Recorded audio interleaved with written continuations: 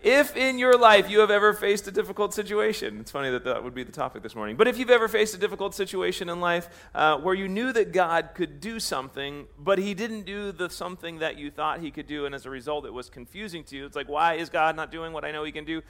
Then you can probably relate to the story of the prophet named Habakkuk. And if you've missed the first 2 weeks, or if your memory's like mine and you were here, you just don't remember, let me just lay a little bit of a foundation for the story and where we're at. Basically, the story or the situation happened around 600 BC. Habakkuk was one of the 12 minor prophets that God would use to take messages to the people. The situation for Habakkuk was a little bit different, though, because Habakkuk, unlike all the other prophets who took a message from God to the people, Habakkuk took a message to God from the people, or for the people, but then the people actually had a message back for God. And the reason that the people had a message back for God is because God's initial message kind of threw them off. I mean, the initial message kind of made sense where God said, listen, you are now corrupt and you are sinning and you are evil, and so I'm going to judge you.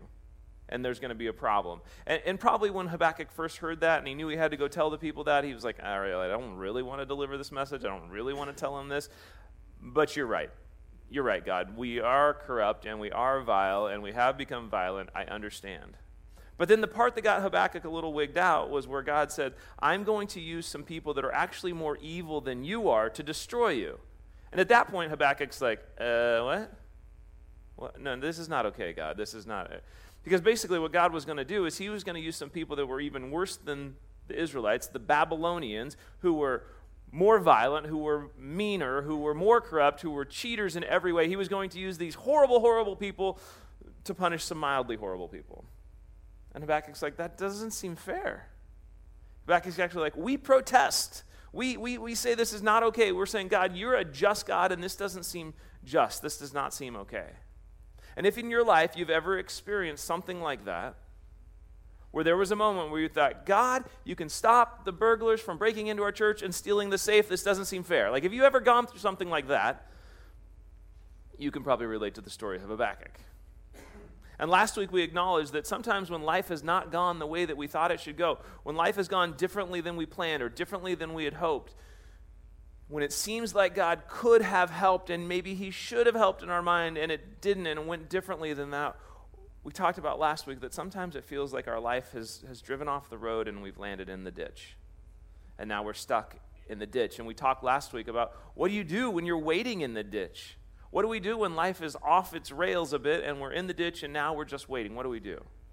This morning we're going to wrap up the story of Habakkuk and talk a little bit more about what do we do to get out of the ditch. In this whole series this summer, we've been talking about this idea of revision. And as we've been talking about revision, the idea is that oftentimes our past situations, the things that have happened in our past, sometimes those decisions by other people or the decisions we've made, those moments or those circumstances that just don't seem to make sense or have us going in a certain way, sometimes it feels like we're stuck by those situations. And so what we've been challenging ourselves to do is to begin to revision our lives. Look at things in a new way and not get stuck in the past and get stuck with what's happened, and to revision and see what God could have for us, and maybe there's a new reality for what God wants to do in our life. And to do this, we've been looking at different characters out of the Old Testament, and typically characters or situations that we've not heard of before. And my guess is many of you have not heard of Habakkuk until the last couple of weeks or didn't know his story very well. So this morning we're going to look at the last chapter of Habakkuk and see if we can bring some hope, maybe some direction when we find ourselves in the ditch and when we're trying to get things back in order, and see if we can make some sense out of situations when they don't seem to make sense. This morning we're in chapter 3, and what we're going to see from Habakkuk, we're going to see some very remarkable and powerful responses by a guy who's been very confused. By a guy who in the middle of circumstances haven't really seen the circumstances change. He didn't like where he was at. They didn't necessarily change. They haven't actually been fixed. And yet we're going to see Habakkuk's faith and his desire to worship God reach a depth that was even greater than before it started. If you're familiar much with the New Testament, there's a place where Jesus' brother James actually writes some ideas or some thoughts that kind of fit with this. James actually writes, he says, "Consider it pure joy when you face trials of many kinds, when life is not going the way you think it should go, and there's all kinds of difficulties, understand and know that your faith being tested develops perseverance. And when our perseverance is developed, it begins to finish the work that God has started in us and brings us to a place of maturity and completeness. It's those moments in the ditch that God can do things through us. And so oftentimes people will say, man, I really want an intimate faith with God. I really want to know him at a very deep level. We just don't recognize that oftentimes that happens best in the ditch. And God's faithfulness becomes more evident when we're in the ditch. And one of the greatest ways for us to develop faith and develop a faith like chapter 3 is when we spend time in the ditch and we get to look to God to do some things in our life. So let's look in Habakkuk and see what it has to say. So we're in Habakkuk chapter 3, verse 1. It says this, a prayer of Habakkuk the prophet on, you know what I was thinking about this week? I have to do most of the speaking, and I don't feel like we do enough group reading around here. And so basically what we're going to do is I'm just going to read up until that last word, and then you guys all shout it out. A prayer of Habakkuk the prophet on... That's how I was going to say it. Good, thank you. How you pronounce it, I don't know. Actually, what it means, it's a little bit scholars argue about what it means. Scholars way smarter than me argue about basically the idea. It's probably some sort of like musical setting for a song. Like it's sort of determining like how this song is going to go. Like Will Smith actually used it later on. He actually just used the term getting jiggy with it. It's the same. They're the same thing. I think somewhere, it's just how the song goes is all we know. So we're getting jiggy with it. Here's what Habakkuk says. He says, I don't even know where we're at. Yep, okay. Lord, I have heard of your fame. I stand in awe of your deeds. O Lord, renew them in your day. In our time, make them known. In wrath, remember mercy. Basically what Habakkuk is saying is, God, I've heard about your miracles. And God, I've seen your power, and I've heard about your glory. And God, I remember that you've done some God things. You're just not doing them now. And I remember what you've done, and I've remembered how you've acted in life, and I've seen how you've worked in our nation. I mean, personally for me, and maybe for you, you can remember those moments where you look back in your past, and there were certainly times where God's presence was so real, and more real than other times, where there was this moment where you're sensing God's power, and it was so evident that God was moving, and God was working, and God was doing this thing, and God was doing that thing, and this thing was happening. It was like, God, this is humming along, and then all of a sudden you wake up one day and you're like, no, I know you can do it, God, because you were just doing it, and now you're not. And Habakkuk is like, God, would you renew that again today? In our day, God, I know that you can. God, I know that you can do it again. God, we need you to do it again. Habakkuk uses this word that's translated, the word renew. The Hebrew word is chawah. Basically means to revive, to restore, to make something new again. And what Habakkuk is saying is, God, we remember what you used to do. We've seen and we've heard. Would you revive that again? God, we know that you can restore. We need you to do that once again. God, please do it again. Habakkuk is saying, God, we've been thrown in the ditch. God, our circumstances are more than we can really handle, and we're convinced that you are an awesome, powerful, amazing God, and we are looking for you to renew us. God, we are looking for you to help us begin climbing out of the ditch. See, life is inevitably going to put us in the ditch at some point, and none of us want to stay there. And if we're going to climb out of the ditch, we probably need to have a plan of action. Like, God, help me work through this. Help me understand how I can lean into you, because we're going to need God. If we're in the ditch, we're going to need God to work and move and enable us to get back on the road again. And we're going to have to lean back into God to say, God, I haven't seen you working. I haven't seen you in the action. That's why I'm in the ditch. So, God, would you make it possible for me to begin climbing out of the ditch and get my life back in the direction that I want it to go? And the tricky thing is, we're in the ditch because we don't feel like God has responded. And to get out of the ditch, we're going to try and lean into God even though he hasn't been responding. We're going to say, God, I know you're capable of doing the exact things that you're not doing, but I need you to start doing them. I need you to begin working in my life. So how do we do that? And I think there's three things that we see Habakkuk do, three things that we can apply directly to our lives that can allow us to begin climbing out of the ditch, that can begin to give us hope that it's possible to get back on the road again. The first action that we're going to take when we're climbing out of the ditch, first thing we're going to do is remember what God has done.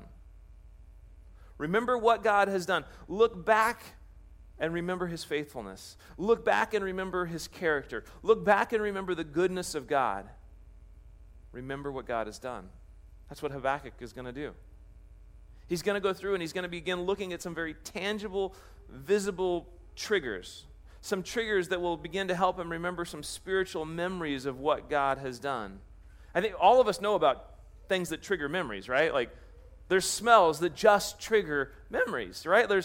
You smell apple pie and you're like, grandma's house. Others, like, you smell mothballs and you're like, grandma's house. Like, it's one of those likely, right? We don't know. There's all kinds of things that trigger memories, all kinds of different things. It could be a song. It could be a song. If you're my age, anytime you hear the Air Supply song, I'm all out of love, I'm so lost without you. You think about that very first couple skate. Right? And your palms get sweaty because she's really cute and you're like, oh, I don't want to fall down. And you can smell the stale popcorn and the cleaner that they spray in the skates to make them nice and fresh for the next person. You're like, that's not working at all. Different things trigger memories. And what Habakkuk is about to do is he's about to go down this sort of memory lane of God's goodness and God's power. Verse 3 is what it says. It says this. It says, God came from Teman, the Holy One, from Mount Paran, Selah. Man, all these words, I have no idea if I'm getting them right. His glory covered the heavens, and his praise filled the earth. Now you might be going, okay, that doesn't make any sense to me. Basically, what he's saying is, as God's people, as the Israelites, we know exactly what you've done, God, because you came in when we were in slavery, when the Egyptians had us in slavery. God, you came in and you rescued us. God, you led us out of Egypt and you took us up to the Red Sea, and it looked like we were going to die at the Red Sea, and then the Red Sea parted and you made it possible for us to walk right through. And right after we walked through, and as the Egyptians came in, the water closed up and took them out. And God, now you brought us to this very place that we're at right now, and you gave us this land, and you help us become a new people and a new nation. Habakkuk is saying, God, we remember that you brought us to this place. And oftentimes, God would have them build an altar to remember what God is doing and what God has done. And that's what Habakkuk is doing. He's like, these are the anchor points that we hold to. I mean, Jesus does this later on, where Jesus said, I want to give you an anchor point to hold on to. I want you to remember what I've done. Jesus is like, I want you to drink some juice or drink this wine, and I want you to remember my blood that was shed for your forgiveness. I want you to eat this bread, and I want you to remember that my body was nailed to a cross. My body was broken so that you could be forgiven. So that's what Habakkuk is doing. He's like, remember, we're remembering, God, we're remembering. Verse 4, he goes on, he says, his splendor, God's splendor was like the sunrise. Rays flashed from his hands where his power was hidden. Plague went before him. Pestilence followed his steps. He stood and shook the earth. He looked and made nations tremble. The ancient mountains crumbled and the age-old hills collapsed. His ways are eternal. God looked at nations and they trembled. I had basketball coaches like that.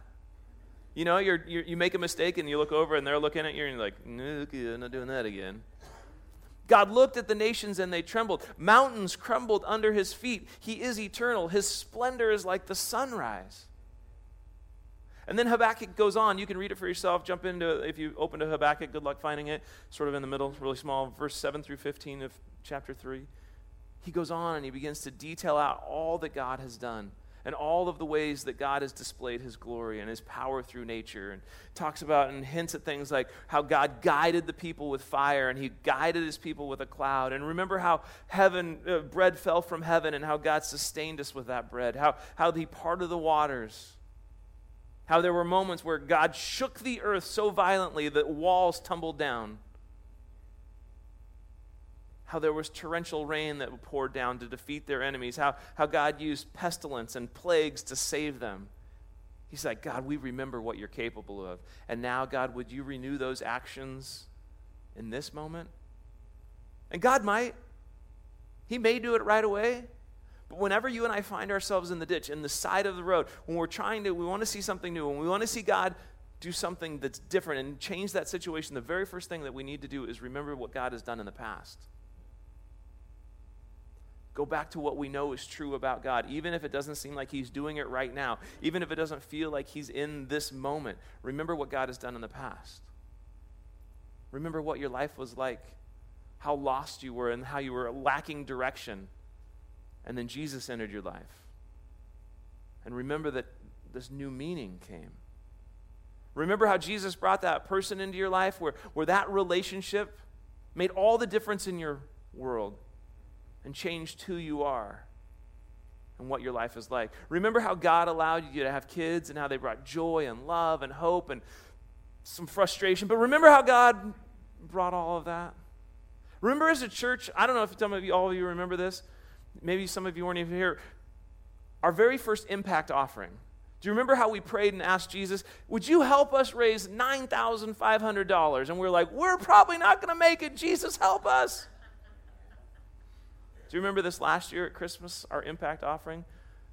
Jesus allowed us to raise $52,000. Remember that? Remember how God allowed us as a church to help purchase property in El Salvador for our sister church? Remember how God made it possible for us to help them update their restrooms and update their computer lab and update their worship center and get new instruments? Remember how God allowed us as a church to add a new covered entry and how he allowed us to remodel our patio and how he allowed us to put in new front doors, new glass doors at the entry? Remember back when we didn't have a garage door on the side of our lobby and we all squeezed through one little door every week?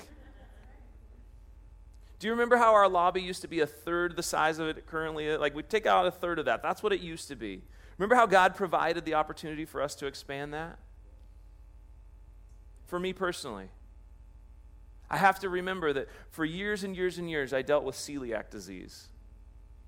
And then God healed me. For me personally, and for some of you in the room, you have to remember that moment where you're sitting in the doctor's office and the doctor said, so you have cancer. And it's not so much about the day you have cancer, it's how God walked your family through that process. And for me, I have to remember that day when I sat in my oncologist's office and through all the medical advances and surgeries and all of that, the oncologist said, okay, you're cancer-free now. Remember what God did? I know some of you are like, well, I don't have any of those dramatic stories. Maybe you're new to this whole idea of church and this idea of God, and you're still trying to process, and you're like, I just started following Jesus, and so maybe you're like, I don't have any dramatic stories, and you're just still kind of new to this whole thing. If you'll ask God, would you show me where you've been in my life? Show me those moments. Help me remember those moments. I mean, it might just be that you have to remember that time where you weren't really sure what to do, and you're like, I guess I'll just go to church. And you got to church, and all of a sudden it was as if like it was just you and God. Because it seemed like every song had been chosen for you, and every word that the guy on stage was saying seemed to be directly for you. That was God. Remember that moment. Remember how you were hurting that one time and you turned on the radio and all of a sudden the song seemed to be just for you? Remember that time you opened up your Bible and you were just reading and you didn't really know why you were reading, and all of a sudden you came across a verse and it was like, oh my goodness, I don't know if this verse has been meant for anybody else in the history of the world, but thank you, God. Remember that he did that for you. It could be that the moment you were hurting and somebody came alongside and prayed with you. Remember that God sent that person. And when you and I are trying to climb out of the ditch, the very first action that we have to take is we have to remember what God has done. And remember God's glory and remember his deeds and remember God's power. And say, God, would you renew that again in my situation? I know you've done it before. I believe you can do it again. And then the second step is to accept what God is doing. This doesn't mean we're just going to roll over and just be like, well, I guess I just take it. This is what it is. It's saying, okay, I'm in the ditch. I'm acknowledging I'm in the ditch. And maybe God has spoken directly to you in the same way that he spoke directly to Habakkuk. And for Habakkuk, at some point, he argued back with God, but then he was like, okay, God, you've said this is going to happen. You said you're going to do this thing. I just have to accept you're going to do this thing. And rather than just throwing our hands up and being like, this is not fair and this is not good, maybe God is saying, hey, there's some things that you can change. There's some things that you can do differently. And not that it's your fault that you're in the ditch. Sometimes it's our fault, but maybe we're blaming others. Maybe other people have done stuff that have actually caused us to be there. It's other people's fault that we're actually in the ditch. But maybe God is saying, hey, you know what? I know you didn't get yourself there, but I've got some things that you can do that may not be all that comfortable. There's some choices you can make that actually can help us move forward. And sometimes as Christians, we just sort of want to bury our heads and be like, Jesus, just fix it all. And Jesus is like, I am going to fix it all, but you're going to do some stuff to fix it all. So we can't bury our heads. We have to accept what God is doing and be willing to follow the process. So maybe you go to the doctor and he's like, hey, your health's not good. You need to make some changes. You have to face the truth of that and make some changes. If your marriage is in trouble and you're struggling there, rather than just blaming your spouse, hey, they got to change, don't just bury your head in the sand. Say, God, what is it that you want me to do? God, what is it that I need to improve? What are the things God is revealing to you that can bring health and restore to that relationship? Sometimes people's finances are bad and they're like, but we deserve a new car and we want a nicer house and we'd like to go on the nice vacations that everybody's going on, and end up spending money that they don't have. And they put their head in the sand and they're like, Jesus, bail us out. And Jesus is like, stop spending money you don't have. So oftentimes we just blow our money and we spend it all, and then we're like, God, why aren't you bailing me out? I'm in the ditch. And he's like, stop spending money. And I'm not saying that we always end up in the ditch because it's our fault or that we deserve to be there. Sometimes we get there by other people's choices. Sometimes we get there by our choices. But along the way, there's times where God will come and say, here's what I'm doing, and you can get on board with that. And we have the opportunity to accept what God is doing. And recognize that in the process of accepting what God is doing, God can work more on our character and develop more of our personal relationship with Him than when we're not in the ditch.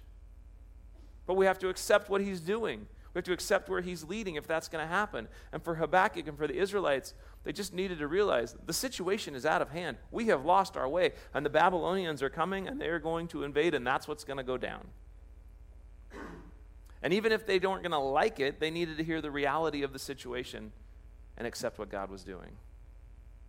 This is what Habakkuk says, verse 16. He says, I heard and my heart pounded, my lips quivered at the sound. Decay crept into my bones and my legs trembled. His heart's pounding and his lip is quivering and his leg is doing the little shaky thing because he knows it's coming. And he's like, I don't like it, but I'm going to accept it because it's going to happen. And Habakkuk realized God said it was going to happen. It's not going to be pleasant, but it's going to happen. And what you and I can't miss in this is that when God spoke to Habakkuk, Habakkuk did not choose to put his head in the sand, but instead he just looked squarely in the face of it. Said, this is what's going down. It's not going to be very fun. Habakkuk recognized that a lot of innocent people might die. A lot of not innocent people were going to die. He might die. People that he loved might die. He didn't have to like it. He just needed to recognize that it was going to happen. And it was an opportunity to accept what God was doing and trust that God would walk him through it. And that this God was big enough to handle the situation. And recognize that God's sovereign hand has the opportunity and the ability to do whatever God needs to do. And when God has spoken, we have the opportunity, or when God is directing, we have the opportunity to accept what God is doing. Even as difficult as it is to accept what God is doing. This is what I think it looks like in our life.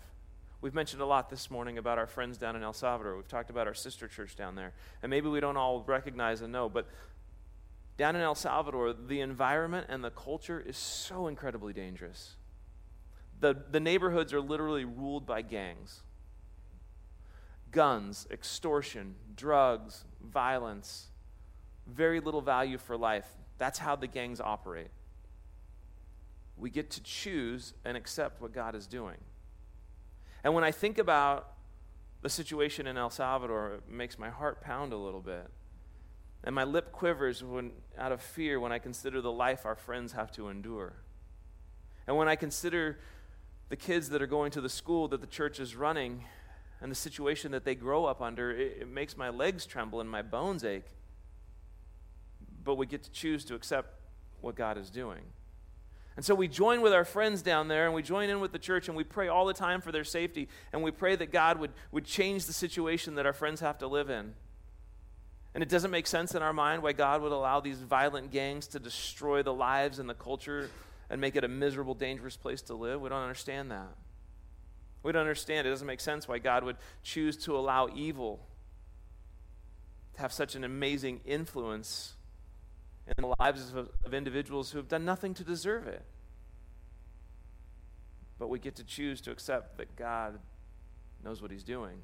Because it's in that very environment where our friends have developed a faith and a trust in God that is so much greater than most of ours. And actually they have a faith and a trust that most of us are like, I really wish I could have the faith and the trust that you have. Because it's not being developed in our comfortable little reality. And in the situation in San Bartolo, we watch our friends and we see how they just pray with this ferocious intensity. And we watch in amazement and we're like, man, I wish I could pray like that. And we look at this church that's living within all these gangs and all this violence, and we see this group of believers who are drawn together and have a closeness in this bond that's deeper than family. And then we get to choose to accept that God knows what he's doing. And God is doing and working in ways that we can't understand. And we see a faith that we so desperately want, but it's coming through the fact that they're living life in the ditch. And it makes our hearts pound and our legs shake when we see the reality of it. But when we accept what God is doing, it helps us begin to climb out of the ditch, and it brings us to the last action that we take, which is just trust what God will do. So if we're going to climb out of the ditch, we have to start by remembering what God did, we accept what God is doing, and then we trust what God will do. Last verses, and these are probably some of the most powerful, richest verses in the whole story. So Habakkuk's gone through all of this. He's like, God, I don't get it, I trust you. And then he says this, yet I will wait patiently for the day of calming to come on the nation invading us. Oh, calamity, sorry. I can't even read English words. Day of calamity to come on the nation invading us. Though the fig tree does not bud and there are no grapes on the vines, though the olive crop fails and the fields produce no food, though there are no sheep in the pen and no cattle in the stalls, here's the powerful part, yet I will rejoice in the Lord. I will be joyful in God, my Savior. In our lives, what he's saying is, even when your spouse said, till death do us part, and then they didn't live up to their word, yet I will still rejoice in the Lord. Even when you've done your best to raise your kids, and they start making really scary decisions, yet I will trust in the Lord, my God. Even when you've prayed for something to happen physically, for something to get better for you or for somebody that you care about, and they don't get better physically, they've actually gotten worse, yet I will trust in the Lord my God. And when the house isn't selling and you're trying to get out from underneath it and nothing doesn't seem to be moving and you're afraid you're going to lose everything, yet I will trust in the Lord my God. And when finances are tough and it's $400 to put gas in the tank, yet I will trust in the Lord my God. And even when we don't like the situation and we don't understand what's going on and it's like, God, you're not doing what I think you should do, yet I will trust in the Lord my God. We want to have that kind of faith. We want to have that kind of trust in God.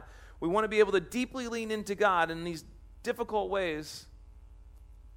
And God sometimes hasn't done the things that we think that he should. And the reality is the only way that we will ever get to that sort of faith and that sort of trust comes when we spend time in the ditch, when it's like, how is God going to do? I don't feel like God is doing what I need him to do. Yet I'll continue to trust in God to do the things that I need him to do. Even though everything isn't going great and things aren't going perfect, the faith that we desperately desire to have in God happens when we most need to rely on God. I mean, when life is going great, we don't really need God to be all that great. We don't really look, God, I'm going to trust in you. I'm going to believe in you because everything's going. That doesn't really ever grow anything in us. Without the ditch, there's no moment for us to ever say, even with all of the craziness, even with all of the stuff that I don't understand, I will still trust in the Lord. If we don't get in the ditch, we never get the opportunity to do that. Listen to how Habakkuk wraps it all up. He says, the sovereign Lord is my strength. He makes my feet like the feet of a deer. He enables me to go to the heights. Even when we're in the ditch and we don't understand, the option that we have is to continue to embrace God, to continue to wrestle with God. As we've seen in this story, God's like, you can push back. You can say, I don't understand. I don't get it, but I still love you. God, I don't understand why you're doing this, but I'm going to continue to embrace you. Even if the circumstances don't change, they may not. Even though they don't, or if they do, God, I am going to continue to hold on to you. And what will happen if you and I choose to continue to remember what God has done and accept what God is doing and trust what God will do? If we're willing to do that in the middle of the ditch, we will be transformed and we'll begin to experience a spiritual renewal, and we'll be revived, and we'll reach a new place of trust and faith and dependence on God that we've never experienced before. And we will be able to say, my hope is in the sovereign Lord who is my Savior. That he's still God, that he's still Lord, no matter what ditch it is that we find ourselves in or what ditch we find ourselves trying to climb out of. One of the things that Jesus did is he said, I want you to remember the greatest thing I've ever done to help you climb out of the ditch. Jesus said, I want you to take communion. And when you take communion, I want you to remember my blood that was shed so that you could be forgiven. And so he said, I want you to take this cup and I want you to drink it. And as you drink it, I want you to remember that your sins are forgiven. And take the bread, and as you take the bread, I want you to remember my body that was broken. My body was broken so that you could have life. So he said, do this and remember what I did for you. This is the start of this process of climbing out of the ditches. Remember what God did for us. And at Silver Creek, you don't have to be a member. You don't have to be a regular attender. You don't have to go to a class. You don't have to say anything. But if you believe that Jesus did that for you, if you believe that he died for you, then we invite you to come and take communion. And the way we do it, we've got 3 different stations. You can come to whichever station is most convenient for you. There's one in the back and then 2 up front. Each station, everything's gluten-free, so just go whichever's most comfortable for you. But in just a moment after I pray, just come and receive communion. Take the bread or the cracker and dip it in the juice, and then you can eat. Let's pray. Jesus, thank you for this incredible way to remember what you've done for us. Jesus, would you allow this process of communion for some of us to maybe be the beginning of working through and climbing out of the ditch that we find ourselves in, simply because we start by remembering what you've done and accepting what you're doing and trusting what you will do.